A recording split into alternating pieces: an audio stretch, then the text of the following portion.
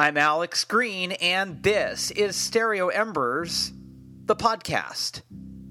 Check this out. And so the world's 100 years old, spun barley from gold. I waited up for the rush, and I know nothing ever comes out the right way. When you left, you asked me, what's the difference between getting older and beginning to understand? I'm a man, both in and out. I'm a man, both in and out. And idle now's the age of actors. We're off the chapters. Something else for the rush. And I know most history books are all fiction, good for our attention addiction. What's the difference between telling lies and swearing that the truth is on fire? I'm a man, both in and out. I'm a man, both in and out. Ooh,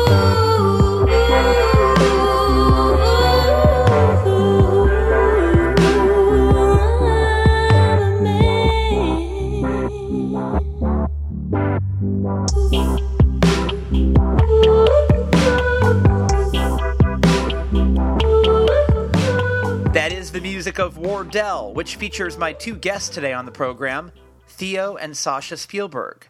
Let me tell you a little bit about Wardell and Theo and Sasha Spielberg. There's an old Hindu proverb that goes something like this. By the way, yeah, I do have some old Hindu proverbs in the holster. You never know when you're going to be invited to a party. There's an old Hindu proverb that goes something like this. Help your brother's boat across, and your own will reach the shore. Well, in the case of siblings Sasha and Theo Spielberg, that boat is both of theirs, and that boat is called Wardell. Now, just to go back a little bit, the LA-based Wardell got their start somewhere around 2010, but the brother-sister duo actually used to operate under the name Brother-Sister. Their first EP hit in 2014, and their debut album as Wardell was 2015's Love Idleness, a collection that was charming, quirky, and inventive. During that fertile time period, they played South by Southwest, they had their song Opossum, named as NPR's Song of the Day, and a live set in San Francisco found Stereo Embers' own Matt Sloan declaring that Wardell were the band to watch. But if you weren't watching very closely, Wardell all but disappeared. Theo left the West Coast for the East Coast, thanks to a job booking music acts for Saturday Night Live, while his sister Sasha stayed in LA and worked with other musicians, writing a batch of new songs and developing her solo project, which operated under the name Buzzy Lee. In spite of the break, the two siblings kept trading ideas back and forth, and in 2016, Wardell was ready to go again. The band hit the studio with Chris Cody, but that didn't work out. They'll tell you all about that in a second. So, with the second album's sessions scrapped, Theo took a job as the director of programming for the Public Arts in New York City, while Sasha was screenwriting and things were so busy it wasn't even clear when album number 2 would even happen. But thank God it did. Titled Impossible Falcon, the band's second album is a riveting collection of dreamy indie pop, swooning ballads, and textured audioscapes. The whole thing is lush, cinematic, and stirring. And Wardell have never sounded better. Yes, Theo and Sasha's parents are director Steven Spielberg and actress Kate Capshaw, but that's just a cool side note. Wardell are their own thing, and what a thing they are. Now I know that sounds like a Dr. Seuss line, but I mean it. What I'm saying is, I love this band, and the fact is they play some of the most bewitchingly beautiful music around. Theo is a sonic architect who brings to mind everyone from Daniel Lanois to Mitchell Froom. And Sasha? Well, Sasha is in possession of one of the most spellbindingly beautiful voices out there. She knows how to wrap it around syllables with equal parts seduction and vulnerability. And the artistic combination of these two siblings adds up to one of the most lethal sonic 1-2 punches out there. So I love their music, and I love them. Talking to them was like talking to old friends. Well, I'm older than they are, so I'm like the real old friend in the equation, but talking to them was like talking to two people I'd known forever. Trust me, you're going to love them, all right? Okay, here we go. Me and Wardell having a chat right here on Stereo Embers, the podcast.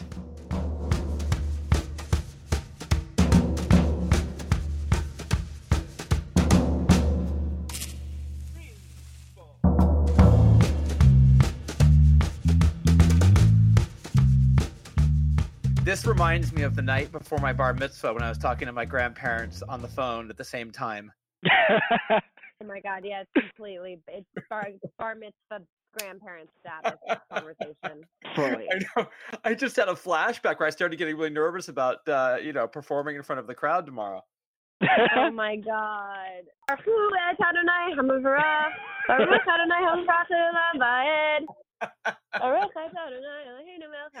Is that? Oh no, that's not the right. That's not the bar mitzvah one. No, it's not.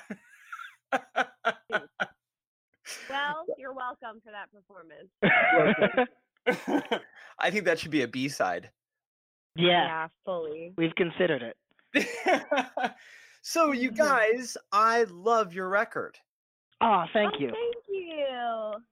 I love it. I am a little bit obsessed with Domestic Sweater. I kind of a little snagged on that one, no pun intended. I love it. That's the first time we've gotten that. Yeah. Well, hopefully I can have ownership of that one. But it's a really, really beautiful and smart and spry and clever and kind of ultimately bewitching album. So congratulations on that.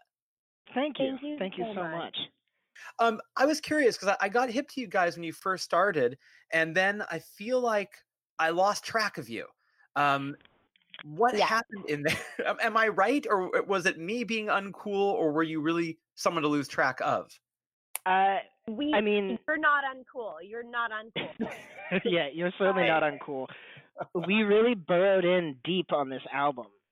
We sort of, for a second, we thought we were going to get it done quicker than we were. We had a timeline that would have put this album out around 2016 or 17. And we kept sort of saying, like, new music coming soon. And then when we decided really that we were just going to, like, hunker down, really try to find the new world that this album was going to live in, I think we purposefully disappeared a little bit instead of making false promises to people. And in that disappearance, what happened? Like, what creatively shifted? Well, a lot of stuff. Yes.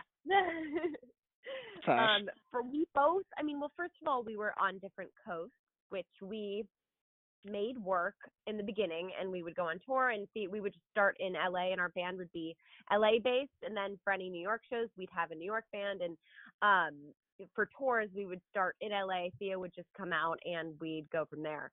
Drop me off in New York. Yeah. But then we would, I found that I started writing a bunch of songs that weren't quite right for Wardell, and Theo and I have a very honest relationship where he can just say, you know what, I love this song, but it's not for Wardell, rather than tiptoeing around anything and trying to make a song work. He'll just flat out say no, just like I will say no to him. That's the benefit of being brother and sister. So I started kind of writing my own songs and fell into that quite a bit and became quite reclusive. But then at the same time, Theo was working in New York, and then the two of us were sending songs back and forth.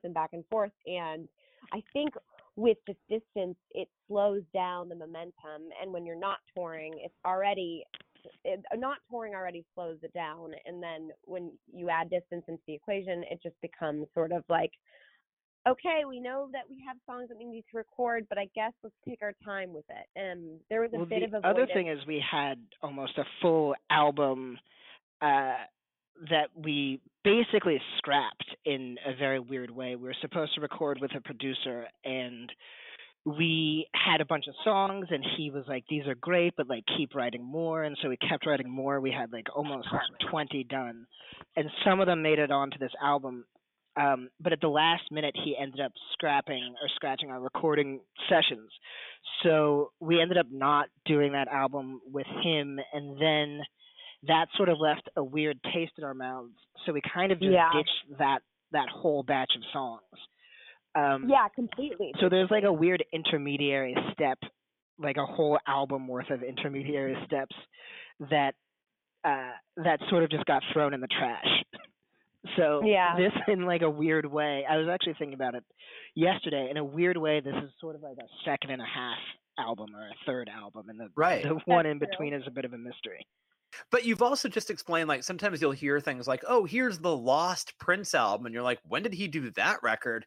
And you kind of realize, like, things happen in between the process where you might complete a work or start to complete a work or attempt to, and it doesn't come out. And maybe that comes out in 10 years. Yeah. Yeah. I mean, I think that there's so many great songs that we didn't record. But then when I go back and listen to them, I'm very happy that this is the thing that we ended up putting out. I think it's. I agree. I think also, to be completely honest and realistic, when our recording basically was canceled, I think a week before we started, that cancellation just kind of can it put me into a sort of like, oh, I don't believe in myself. I feel like I'm not worthy. I'm not good enough. It definitely took wind out of the sails. Yeah, and so when I think, Theo and I are probably both feeling a bit defeated, and so when you're feeling defeat, you find other ways to distract yourself. So then I was sort of like, okay, well then I guess I'll just keep screenwriting, and I'll keep dipping my toes in all these other fields because I don't want to fail in one. And so I pushed away. Personally, I think I might have like taken a little time off because the songs had been tainted by this kind of negative experience with this producer. But then my friend Greta heard our demos and was like, do not dump these songs, you guys, please. And she sent them to Chris Cody, who then immediately within like an hour emailed us back and was like, let's meet from the demos. So then we were, we had faith instilled back into us, but it was definitely a sort of heart-crushing, soul-crushing experience, which can obviously delay creativity. Yeah, right? Theo, you felt the same? Yeah, I mean, like, there's two things. One was that the way that we were supposed to record the album was going to be like, there's going to be a lot of first takes, which is definitely not how we work. And it was going to be recorded basically all during the nighttime. So I was working at SNL at the time. So basically my schedule was going to be working at SNL during the day. The recording sessions, I had to bargain to get the recording sessions to start at like 8 p.m. Originally they were going to start around 11 p.m. and go until like 4 or 5 in the morning.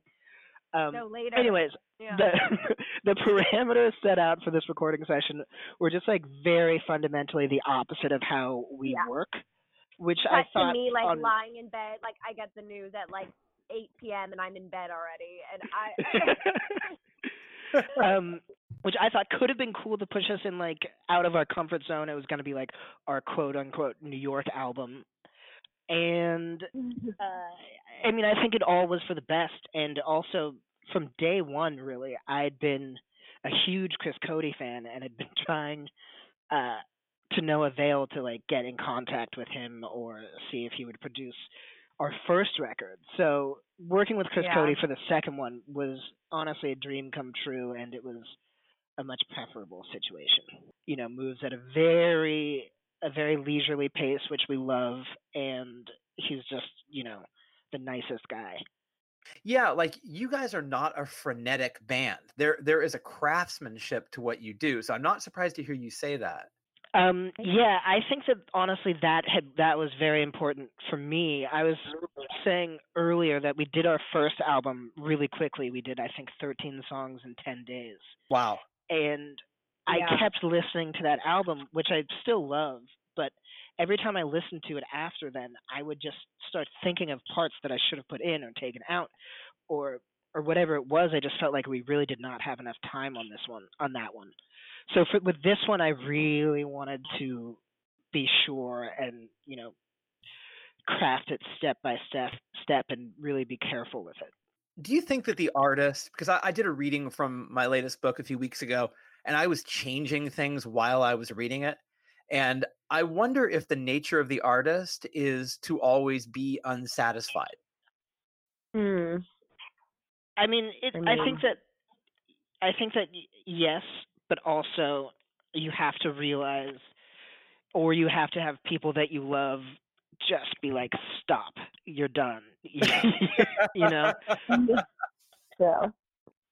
True. I actually had that moment. We finished this record with a producer named Adam, who we grew up with, who's a dear friend of ours, and he was very good at that. He was very and also because we had known him for so long, it was the first time that but I think both of us were also willing to give up a degree of control to be like, we trust you, you take care of this, because if I do it, I'm going to drive us all bananas. Sasha, you felt the same. Yeah. I mean, I have a tendency, but see, I'm kind of the opposite, where, when people are on their phones and you're talking to them and they're not listening, but they take a pause after looking at their phone and they just go, yeah. That moment in every, like, they're just not listening, but they say like a really profound and a deep nod. They say, yeah, as though they have been listening. Sometimes I have a tendency to go into La La Land while recording and get swept up by the music and just kind of feel like, that's great. That's it. That's the take. To have our producer be like, Sasha, that was from the demo. That's nothing, So if I play it right, if I am like Oscar-worthy performance, then I can convince the room, like, no, guys, that is the take. But usually it's very transparent that I've been in La La Land, and but it sometimes helps move things along, because I will just say very directly, like, yes, that's it. Sometimes, and then I think the room is convinced, and then we move on. And then in my head, I'm like, what did I just say? Yes. And so having a producer, like, when that's kind of how it was with you and I did the first record, because we produced it. And with this, that's why having a producer is great, because they can check me. Well, Sasha, you're so good, because even when you're giving me, an example of that, I'm already believing you. You buy it. I totally buy it. Yeah, I'm like, well, we should probably move on. The other weird thing is that really Sasha's honestly such an incredible vocalist that when she does a take and is sort of like, out to lunch, it usually is incredible. And just because I know her, I know that she can do one that's even better. But it's a very weird thing to be like, no, that was a solid 8 out of 10. But I know that you can do a 10 out of 10 take. Yeah. And with anybody else, it would be like almost insane to say that. But with Sasha, sometimes I find myself being like, are you sure you don't want to do another one? And thank you. I mean, Sasha, don't you think that it's so good to have, I mean, in retrospect, maybe at the time you're like, all right, fine. But now, don't you totally appreciate that he did that to you?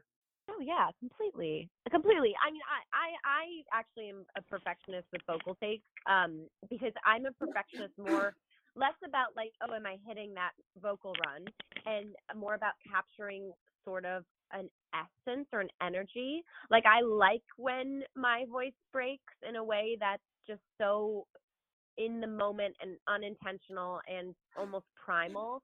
I prefer that over like a perfect vocal take. So I become a perfectionist about the vibe of the take.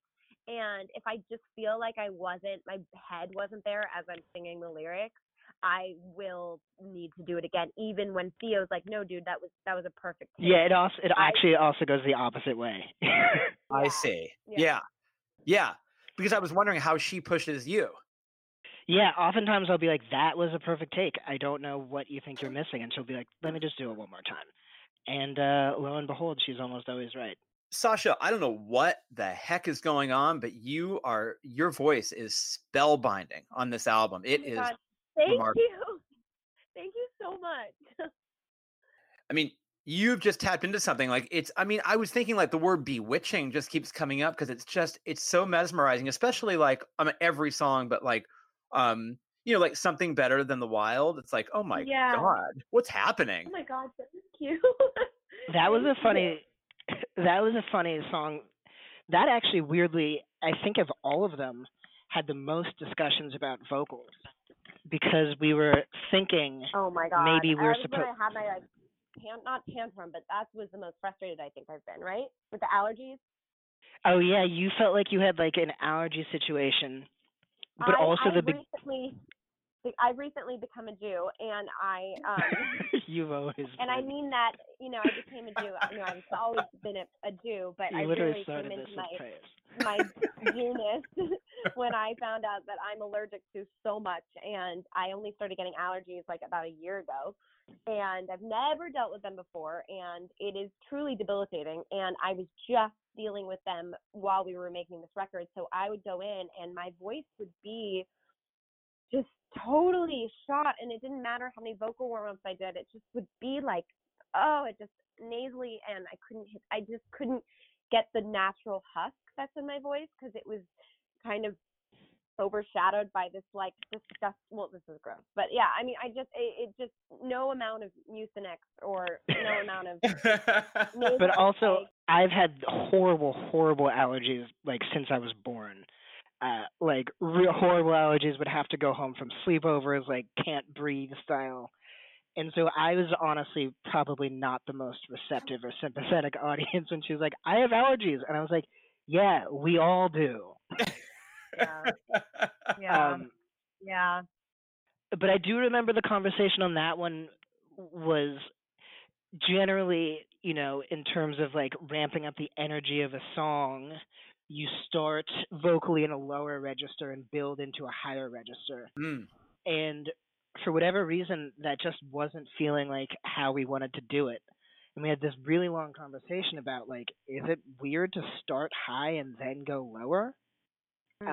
And that's what we ended up doing. I think the compromise was that Adam put, you probably can't even really hear it, but Adam put a very tucked under take of Sasha singing it low under her high voice.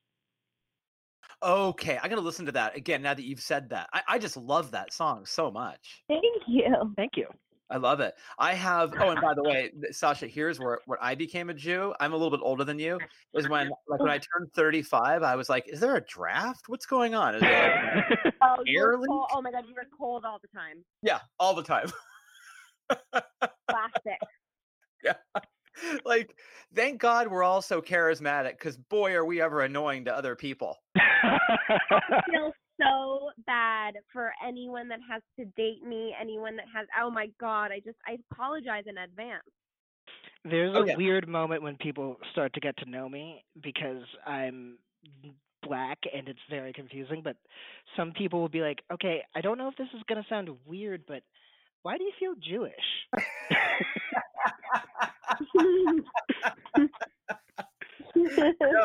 And then I have to explain.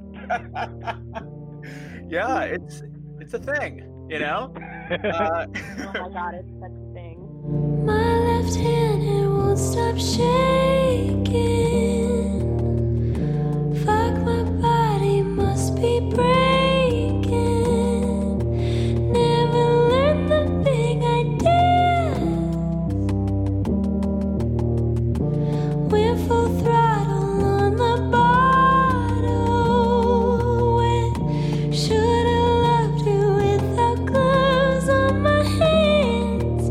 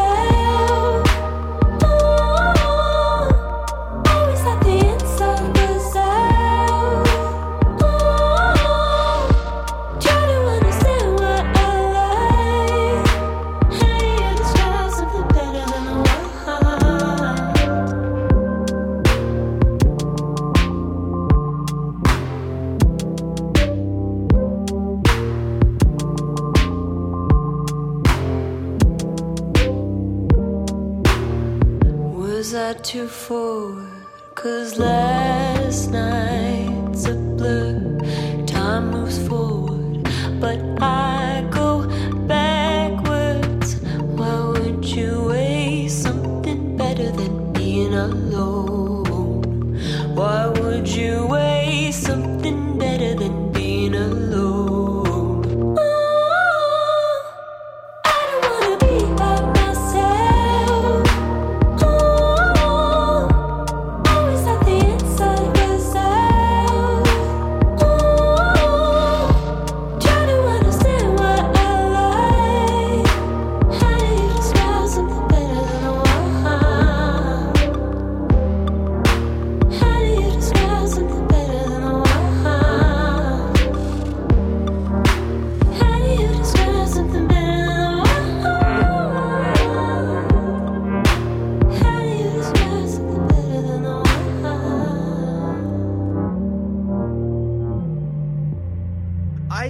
I want to talk about your kind of reclusive period that you referred to a few minutes ago. Yeah. When you were writing those songs, was it like a particularly prolific time? Because when you're reclusive and a little bit sad, you're kind of on fire. And then, Oh, yeah. right? And then Theo, for you, when you saw the songs she was writing in her reclusive period, what was your reaction to those songs? I mean, we were sending songs back and forth, but there was, in that period, I was also sort of, I was working a lot in New York, but when I would come back, I remember feeling, and actually, Never Is the Word is really the only song from that period that ended up on the album. But it was funny because that period was also a lot riffier. I remember there would always be like a vocal melody in the verse, and it was a lot more like trade off. Like then there'd be like a guitar riff, and then there'd be like a vocal thing, and it had like, it was a lot less dark, and it was like a little bit more sprightly. But it was great. I mean, Sasha was writing amazing songs. I wasn't at that, like, I would say it was probably 2016, 2017. I was like totally burnt out from my job, and then compounded with the fact that every free second I had, I was jumping on a plane and flying back to Los Angeles to come write with Sasha. So I remember just feeling like absolute goop, and it ended up with me sort of writing some of the stranger guitar lines that I've ever written, where Sasha would be like, "Are you sure that's what you want to play?" And I'm like, "Yep, yep." And Sasha, for you, like, what was happening for you during that period? Did you tap into something darker than you expected?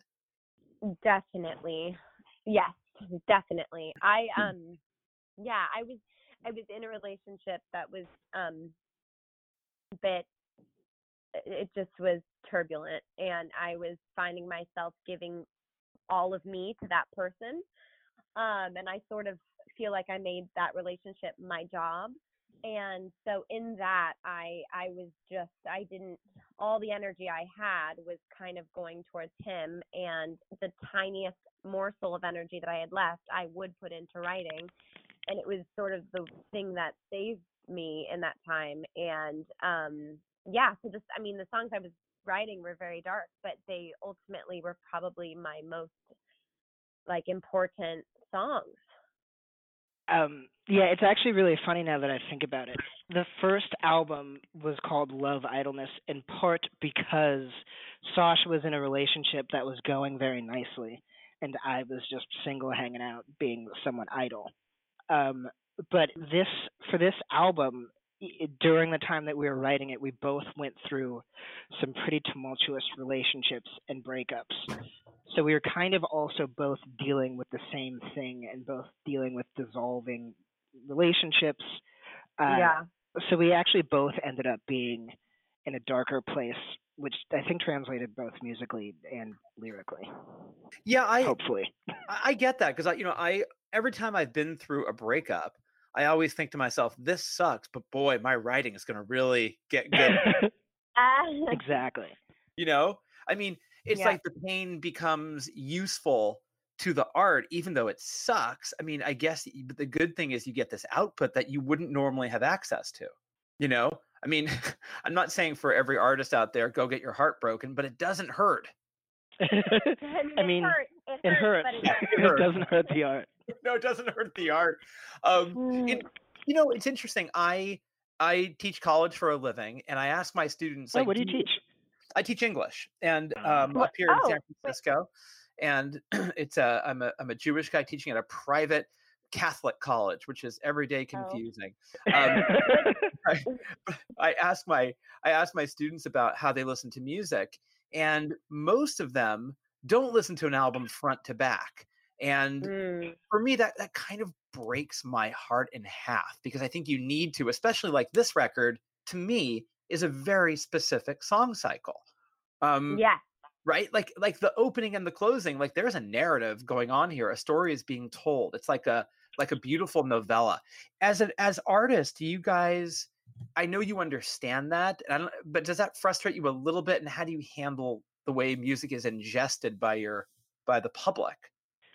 Well, I spent a long time trying to sequence this album, because sequencing to me is a very important thing, and luckily I grew up pretty much right before the time where, you know, you could buy just a song on iTunes for 99 cents. Like that happened for me when I was in maybe 9th or 10th grade. Okay. So I love listening to albums straight through, and I have a bit fallen out of the practice. But when I'm making something, we like to, I guess, take somebody on a little bit of a journey. But there's a couple things. I mean, the album is not very long, so we tried to kind of get in and get out and not really take up too much of anybody's time. But I also think that most of these songs can be listened to on their own. But they were taken from 2 different sessions, which I don't think would be able to tell, but in my mind, I kind of wanted to space them out evenly over the course of the album. And there's some things that like are givens. So for me, I'm a Man could really only go at the very beginning or the very end. It didn't make sense anywhere in the middle. And then strangely, Tokyo Phones, I thought could kind of go anywhere. But I think that we've had this tradition of putting the song that we record last on the album, and also trying to end on an upbeat note. I don't know. It would take forever really to explain it, but there's a lot of things, and I think that the way that I combat it is I understand that most people aren't going to listen to it front to back, but the people that I can influence, aka my family and closest friends, I really try to make sure that they do, because they're the only people that I can actually be like, no, you gotta listen to it first song to last song. Right. Yeah. So at least I can be sure that like 7 people have done it. Yeah, like for me, like I love where Tokyo Phones is. I mean, it because that's sort of like the penultimate track, and that makes perfect sense. Yeah, there's this weird thing. Our producer, when I first asked about sequencing, he suggested the first 2 songs in that order, and then I remember it was a very specific Los Angeles moment where I was transferring from the 10 to the 405, and I don't know what happened, but like literally in that moment, the whole thing just clicked for me, and I was like, oh, this is how it's supposed to go. That's a metaphor right there, man. Something just snapped in. I mean, because I listened to this record, Theo, and I think like you have become like you always were, but like you really are an interesting architect, like a sonic architect. I love what you do, the way you're arranging these songs, the way you're playing. I mean, there's something incredibly captivating about what you've captured here. Thank you. I feel like song structure for us has always been a very important thing. And I feel like when we first started demoing the songs for this album, we found that we got into a sort of very comfortable mode. Like we started, the first song that we ever wrote was called Opossum, and it had a really long outro, but the outro was sort of like the most identifying part of the song, I would say, and we really became an outro band. We really started digging into like outros that like picked up the pace and like kicked into gear. We also are huge fans of the bridge, and I think that on this one we kind of tried to subvert that a tiny bit. This may sound like a silly question, but I'm very curious. A lot of our audience members are aspiring musicians. In terms of your daily practice, it sounds like we're talking about yoga now, but your daily practice, I mean, Sasha, Theo, like how often are you tending to your art? Are you singing every day? Are you playing guitar every day? Like what does your regiment look like creatively? Sasha and I write really differently. Sasha, do you want to say how you do it?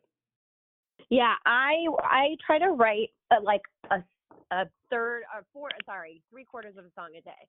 And I have to have lyrics and I have to have everything there no matter how bad it is. So if it's I have to do it because I have about 2 years ago I looked at my phone and I had 6,000 voice memos that were just all untitled.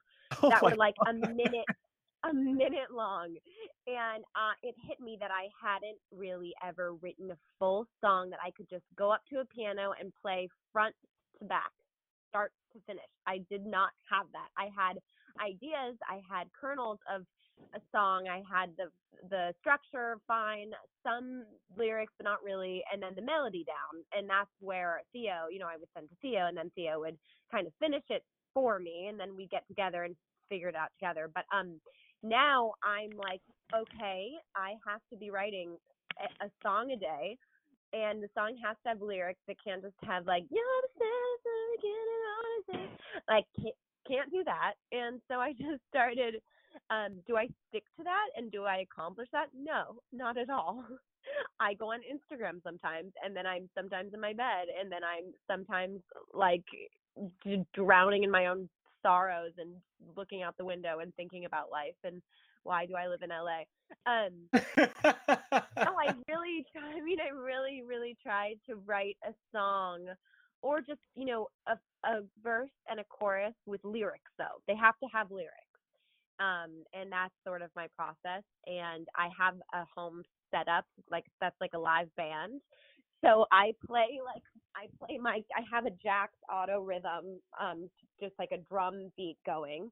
I pick my drum beat, and then in my left hand, I play a Korg, and then in my right, I play a keyboard, and I use Helicon to run my vocals through, and so I pick different voices, and so I do like a live band of one kind of setup to write.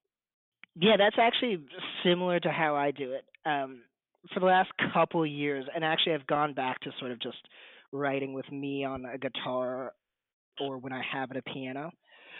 But for the last couple of years, I have been writing in a very sort of piecemeal, almost like you said, almost more architectural way, where I'll start out and I'll usually like make a drum beat on a drum machine, or I'll have like a guitar figure that I know that I like. Then I'll and I always work on my computer, so I'm always recording when I'm writing. And so I'll put a drum machine down, and then I'll put the guitar over it, and then I'll put another guitar over it, and I will like start layering things up just to get the vibe, and then I'll have spent a couple of hours and realize that I'm only through like verse 1 and chorus 1. And usually at that point, if it's a song that I think is sort of Wardell-able, then I send it to Sash. And if it's not, then I'll work on it.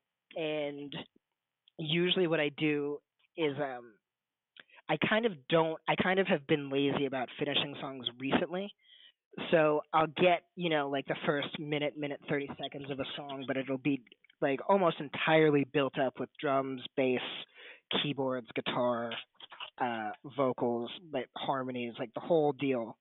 And then I, a couple of times, like maybe I would say once every 6 months, I have a day called Snippets Day.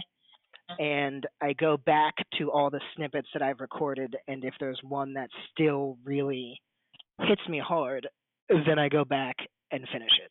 I was playing the record to a friend of mine yesterday, and I said, "Where do you think this band is from?" Because I was thinking about how you were talking about the New York album, and Sasha, you were talking about living in LA, and she thought you guys were from Paris. Oh my God, that's so funny. Wow, we both really love and would love to live. And we both have lived in Paris, and that's kind of been when Opossum came out. I was living in Paris. I was doing like my semester abroad there, so I was there for like 7 months, and I wanted to move there so badly. And Theo was he was a comp lit major with French literature. And we both just have this, I was just kind of dating someone in Paris. And so I was going there since I've been going back and forth since November, no longer. But we both Paris has just been a weaving. That's so funny. We actually, there were conversations where we were just like, we should just move to Paris. Like, we should just do it and we'll have the band there. We can record the album there. Like, just screw America right now. Like, we should just get out. I did a house swap in Paris this summer. I did a month in Paris, and then I had a couple stay at it was like the holiday. Yeah, it's really interesting because there were a lot of like indie pop bands in the early 90s that were from France, and she was saying it reminded her of that, and it turns out she was hearing something. She wasn't crazy. No, that's so cool. Yeah. So, and I also wonder sometimes, like, if you can hear your geography in your music, like Theo, you're mentioning that New York album, and I wonder if you guys did move to France, if the music would sound more French. I think definitely. Were you not going to say that, Theo? Oh, I actually don't even know. I hope so. I would imagine that it might. Well, I think consciously we pick up on, if you're in a taxi in Paris, and you're hearing the songs that are number one on the radio there, they're quite different than the songs here. Also in metro stations, when you hear people playing music, in stores you shop at, you're just getting, no matter where you are somehow like converting to this whatever culture you are being exposed to. And like, I really do believe like LA, gosh, I feel like if I'm here for too long, I do start to sound like a lot of LA bands because I'm going to see my friends play, and then I'm going to shops in Silver Lake that are playing my friends' bands, and it can get muddy. And I think just in also in terms of walking, when you're in LA, you're driving and you're just listening to your shuffle or Spotify or whatever. But when you're walking, you're getting different. You're seeing different things. You're being exposed to different people, different sounds, different smells, and I do think that can affect your music 100%. Well, for me, actually, it's a touch the opposite. When I'm in New York, I'm really almost always in shuffle mode. But when I'm in Los Angeles, it's much easier for me to just put on an album in the car and listen to it straight through. But, we have always really, you might be the first person to have said Paris, but people often say that we're a very Los Angeles, very California band. We're like super mellow and super chill and really dreamy. And I think that we definitely tried to actively sort of rail against that. The first half of the album and the second half of the album start with these kind of very ominous pulses. That I sort of wanted to give it just like a bit more of a sinister, dark vibe. I would say that this album is way darker than the first one. Oh, yeah. Without a doubt. Especially a song like Operator or... Right? Well, I wonder, you guys are so nice. I wonder, how do you push yourself creatively? Are you competitive? Like, do you hear a Billie Eilish song and go, man, how did she do that in 16? Or are you competitive with what you hear, or are you competitive with yourselves? How do you push yourselves? I think we might be sort of competitive with each other. Oh. Like, Sometimes Really? Sasha turns in a song. Well, not like purposefully, but sometimes Sasha will turn in a song that's amazing, and I'll be like, "Well, time to step it up." Right. Thank you. But I guess I mean, yeah, I feel I'm constantly comparing myself to people constantly, and I think that's really the death of all creativity. I feel like I can easily look at people who are.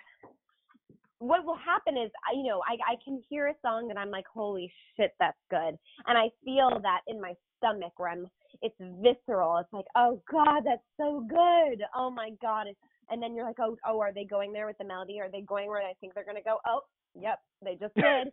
And then you feel like, but for me, it's like respect. It's respectful jealousy. I just am so, like, I'm in awe, and I that makes me push myself a lot. So part of me really likes that and comparing myself because it pushes me. And then the other part, well, the Instagram side of me despises comparison. Well, because I've actually worked on the other side of the industry in different capacities, I am always wanting people to play music and get their, I want to champion anybody's music. Like, I actually booked Billie Eilish at this venue that I ran in the summer of 2017 in like a little 250 cap space. But no, honestly, and it's like no disrespect to anybody, but I don't truly see much of the music that I hear on the radio or that's coming out now as being especially relevant to what we're doing. Right. Which makes sense. I mean, it makes me wonder if you go back and listen to stuff that is like older stuff. Like, is that what you're finding yourself doing? Yeah, I mean, I was trying to listen to the radio the other day, and it just like wasn't getting me. And then like the Trogs came on, and I was like, oh, finally. Yeah. I don't know. I think that when I know a lot of other musicians carry the same sentiment, but if I'm working on music or working on an album, it's not even like a conscious decision, but I can't really listen to other music, especially contemporary music.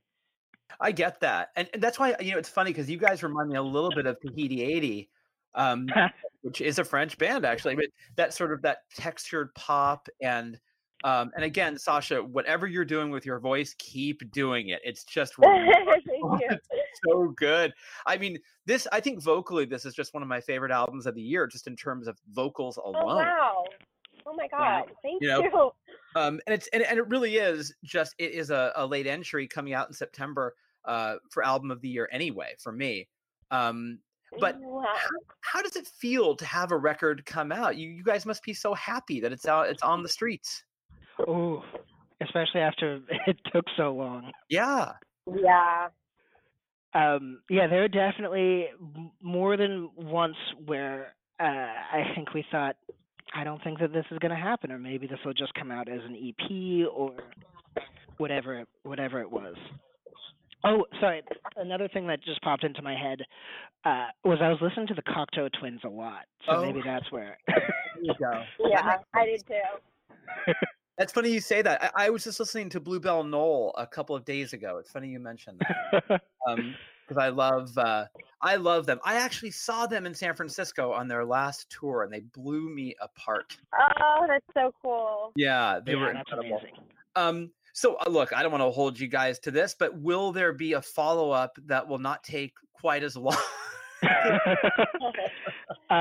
We don't really want to make any promises. I feel like we've already learned that lesson. We learned our lesson. Wisely played, Theo.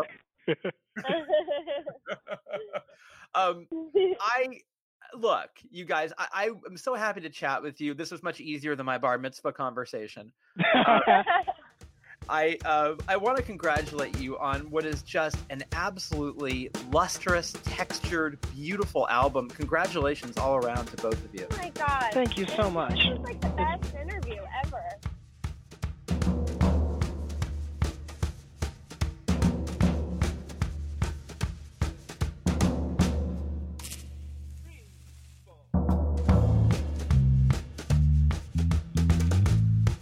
Well, who am I to argue with that, Sasha Spielberg? Thank you for the compliment. Thanks for your time, Wardell. That was fun. Didn't you like them? They're adorable. They're filled with personality, and they make great music. What more could you want? Go find them on social media, on Twitter at Wardell and on Instagram at Wardell Music. Now, as for me, you can go to my website, alexgreenonline.com. Yeah, I still have a website. Do you? You don't? Is it not cool anymore to have a website? I love my website. alexgreenonline.com is something I'm very proud of. So, if it's not cool anymore, I don't care. Go to it, check it out, see what's going on. But if you're the kind of person that tends towards social media, we can do that. Follow me on Twitter at EmbersEditor or on Instagram at EmbersPodcast, okay? Jeez. Is the world getting simpler or is it getting more complicated? I have no idea. But one thing I do know, Stereo Embers the podcast is available on all podcast platforms. That means Apple Podcasts, Spotify, Google Play, Last.fm, Stitcher, and we are now on iHeartRadio. And believe me, I bring it up every chance I get. So wherever it happens to be that you get your podcasts, please get Stereo Embers the podcast there and leave us a rating, maybe a nice comment, and for God's sake, subscribe, okay? All right. I love all of you for listening to this program. I can't even tell you how much it means to me. If I met you in person, I'd give you a hug that would embarrass us both. I would. I really would. I do appreciate you listening in and week out. Thank you, as always, for your support. Let's close things off with a new song from Wardell's new album, Impossible Falcon. This is Domestic Sweater. Enjoy it, and I'll see you next time right here on Stereo Embers, the podcast. In the world, I just feel better. You're still part of me. Wear you like domestic sweater. Will you think of me? You're tied up in part of feeling complete. Come over again and sip on my heart. I'm already dead. So when do we start?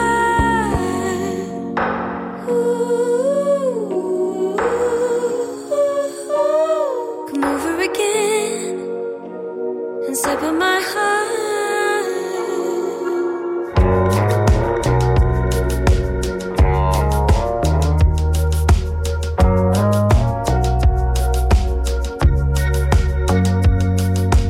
Were you just a memory that gave up on a game?